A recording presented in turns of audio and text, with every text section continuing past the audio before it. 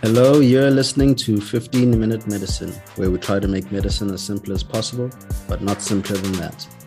I'm one of your co-hosts, Efosa Hamba, and I'm joined by my other co-host, Farai Chigumadze. Farai, how are you doing today? Hey listeners, I'm doing well, thanks. And you, Foster? I'm doing really great, thanks, Farai, especially after passing my primaries. I believe you also passed yours, so congrats to you.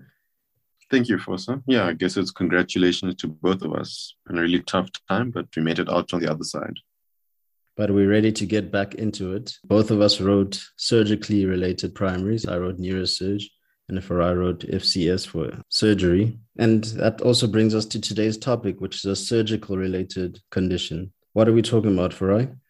So today we're going to be discussing a case by Dr. Philip Yao, who's a general surgeon from Singapore, and he presented a case on an abdominal gunshot wound from this time when he was actually working at Chris Hani Baragwanath quite a few years ago. So let's have a listen. My name is Philip Yao. I'm a trauma surgeon and military surgeon from Singapore.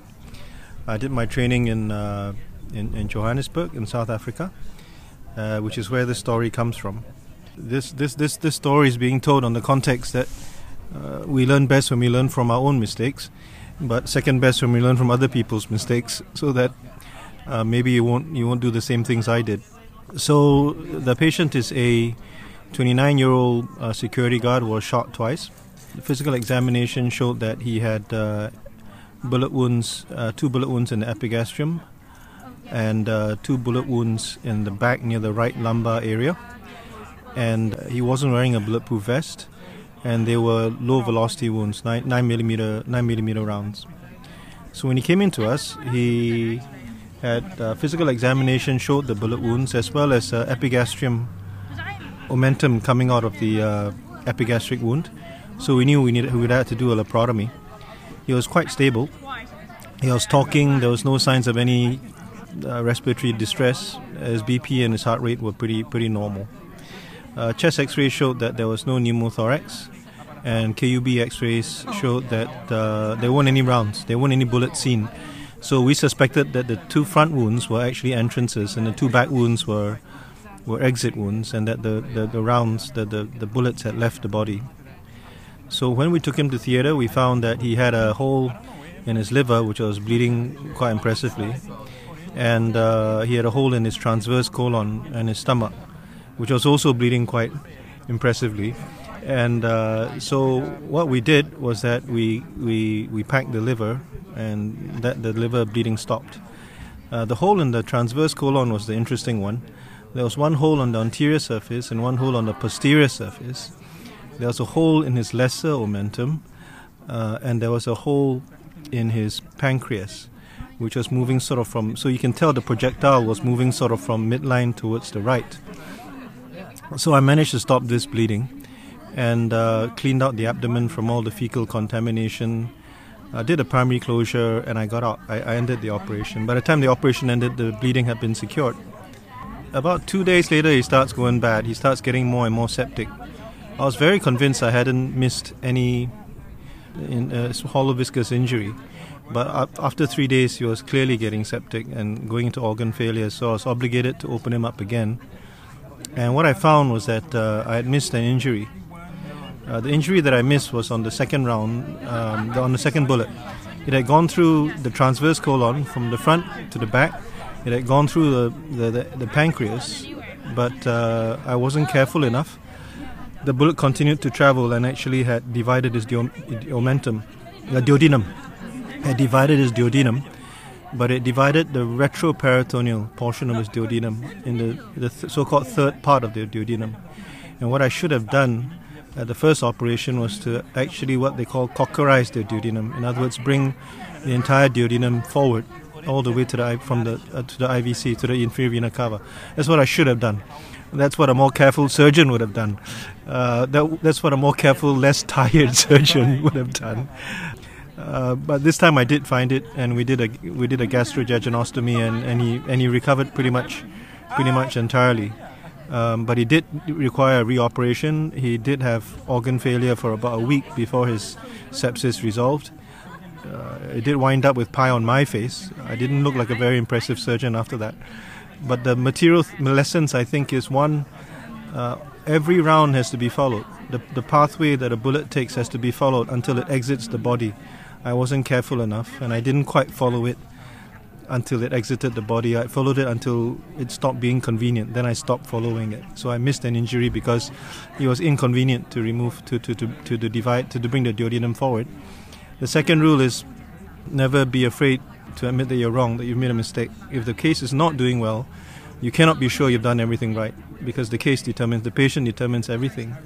And I think, I was lucky enough to admit that I was wrong and to go in and get it sorted out. So I think those are the two main lessons. So thank you again, Philip, for this case. I hope that somewhere out there in Singapore you're listening to this and that you can be assured that you're going to learn from your mistakes. So it's very important in evaluating and managing a patient with an abdominal gunshot wound is the first thing is you need to take a valid or a decent history. So the most important things you need to be cognizant of with the history is the patient's pre-hospital vital signs, the number of shots heard, because this can give you a clue as to what to look for or possible missed injuries. You want to look at the blood loss at the scene. This might be hard for you, but probably the EMS services will be able to do that. And the position of the patient when shot, because this may provide clues to possible injuries. Like I said, some of these things you working in the hospital won't be able to know. So it's important that you can get your history from an available eyewitness or the emergency medical services. Then in general, you're looking for your signs and symptoms, which can also help you in deciding how you want to manage this patient. And most of this is revolving around signs of an abdominal injury, so obviously peritonitis, or if there's signs that are pointing to a great loss of blood. And then in general, with your history, you also want to just make sure the important things, finding out if the patient has any allergies, any other medical history, and importantly, any other drugs that they're taking. For example, if a patient is on warfarin, because things like that may need to be reversed. Also, just to note on history, you'd also want to know the type of weapon used, because that also gives an indication of the energy used within the injury. So if it's a small handgun, like it was in the case of the patient in the case, that's a low energy missile. So it may just cause some shearing or tearing forces. But high energy rounds, such as that of an automatic rifle, they may cause severe injuries because they also have high energy and high forces. So they cause cavitation within the tissues. You also want to know the distance from which the shots were fired. So if it's close range, there's obviously more force involved. If it's a shotgun, it's a spray of bullets or pellets that injure the patient. So that you'd have to look at quite a wide range of injuries that may be encountered from that. And in regards to your clinical examination, it's also important, as Farai mentioned, if there's features of peritonism. So if a patient has an acute abdomen, that's already an indication for a laparotomy. If they have bowel evisceration, if they have hematemesis or gross blood and PR, those are all indications for a laparotomy. You'd also want to check the site of a number of exit and entry wounds if possible. You'd also want to trace the trajectory of the bullets to be able to predict potential injuries. Another just core features and key points for the initial management and resus of a patient. Obviously, if the patient is hemodynamically unstable, that's also another indication for immediate laparotomy. Obviously, you try stabilize the patient as much as possible and then get them to theater. If they're hemodynamically stable, you may have time to perform more adjuncts such as X-ray imaging or CT scan or serial abdominal examinations, things like that. It's also important to apply principles of ATLS in this case. So when you're initially managing the patient, your primary survey, make sure they have a patent airway, adequate breathing and respiration. Circulation is very key in this point. You want to make sure they have adequate IV access with fluids running. If they've lost a lot of blood, you'd want to obviously transfuse the patients or provide blood products as soon as possible. In the process of setting up all of this, you take your FBC, arterial blood gas, UNE, clotting factors if needed, in preparation if they're going to be taken to theater. Disability, if they have a low GCS from this acute trauma, you may consider intubation, if there's any other features of neurological deficit, because the gunshot wound to the abdomen may still injure the spinal cord. So it's important to take note of that and expose the patient fully to make sure you evaluate every single injury the patient may have. Can I add for your ABCDs, starting with your breathing, you'd also want to look for symmetrical chest rise, because if there isn't symmetrical chest rise, this can point to something such as a tension pneumothorax, which may be another cause or differential diagnosis for a patient being hemodynamically unstable. And in this case, you wouldn't need to take the patient for laparotomy. So with your circulation, you also want to make sure that you need to rule out a pericardial tamponade, because this can also be a cause of hemodynamic instability. Like I've also said, you take all of those bloods. In addition, you also want to take a type in the screen, because most likely if a patient's going to theater, they're going to need blood. Now, moving on to definitive management, we obviously have two broad categories of management. We have surgical management and non-surgical management. The majority of patients will usually end up requiring surgical management. About 25% can still be managed non-surgically, provided they don't have any of the indications for immediate laparotomy or surgical management. And then on further investigations of your, such as your CT scan or FAST or plain abdominal upright X-ray, you don't find features that are in other indications for laparotomy, such as pneumoperitoneum. So those are certain things that you obviously need to then take the patient to theater. With non-operative management, patients may benefit from serial abdominal examinations and clinical examinations just to ensure that they're not becoming more septic, they're not becoming peritonitic. And if that is the case, then they'd obviously require laparotomy. So how often would you want to do your serial abdominal examinations, if also? Yeah, so you do serial abdominal examinations every 4 hours. So if you're on call, that'll be quite a busy night for you or your intern in that case. And when can we get rid of these patients? I mean, not get rid of, discharge the patients.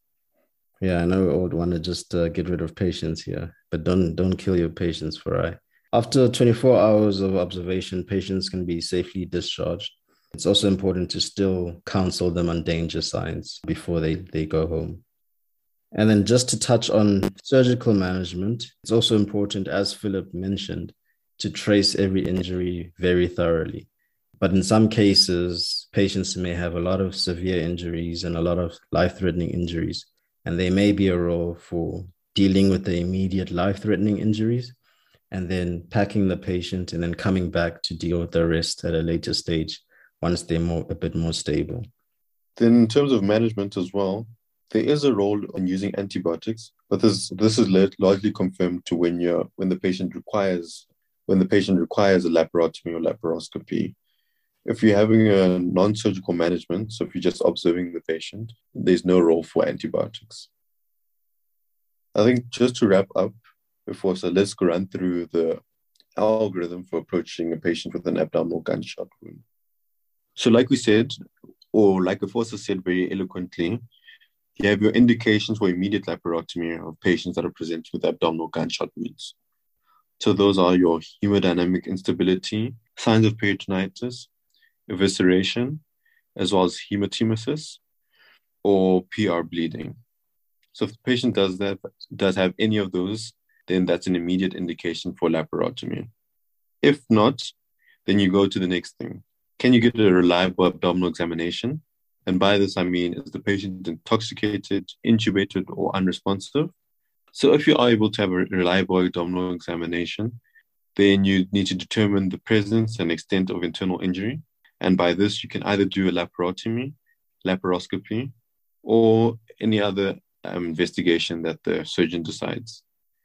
And if the abdominal examination isn't reliable and you've identified peritoneal penetration, other investigations you could use that were mentioned earlier could be a FAST, a plain radiographs in 2 planes, AP and lateral, or you could also use a CT scan if your setting has that. Some settings don't, unfortunately, but if you are lucky enough to have a CT scan on site, that's another option. That's very important for management to foster, is that if you don't have a CT scan available or you don't have facilities to take a patient to theatre, then you need to, as quickly as possible, transfer the patient. Because if you don't, if you delay it for any other reason, this may have catastrophic consequences for the patient. You also mentioned the other two modalities of treatment. So ultrasound, you're fast, and here you're looking for any sign of fluid in the pericardium or in the peritoneum. And this is very good for that. But however, the FAST has its limitations in that you aren't able to see other injuries, such as a laceration to the liver or the kidney. And with your plain radiograph, as the first said, you need to make sure that you're not just getting an AP, but you're getting AP and a lateral view. And also, just to mention with plain radiographs, you may determine pneumoperitoneum, but as far as that is concerned, you may not get any other information with regards to the extent of injuries within the peritoneal cavity. So there are limitations to that. CT scan is probably the best bet in terms of evaluating almost every injury possible with a great deal of detail. Now you've done these modalities and you see that there's no signs of peritoneal penetration.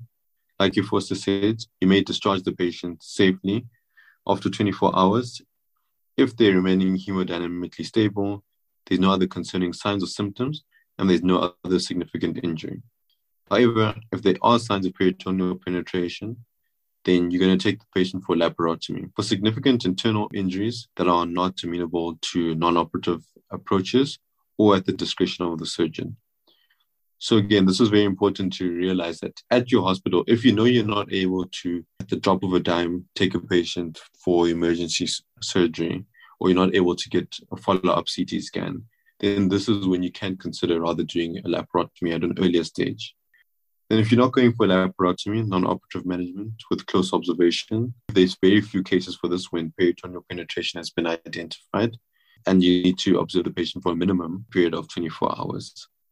And that brings us to the end of our episode on gunshot wounds to the abdomen. We hope to our listeners that you've learned a lot and that it's been very useful as a quick approach to managing patients with gunshot wounds to the abdomen.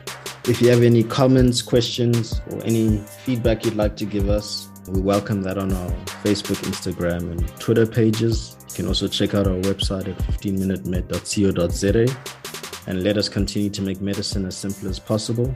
Not simpler than that.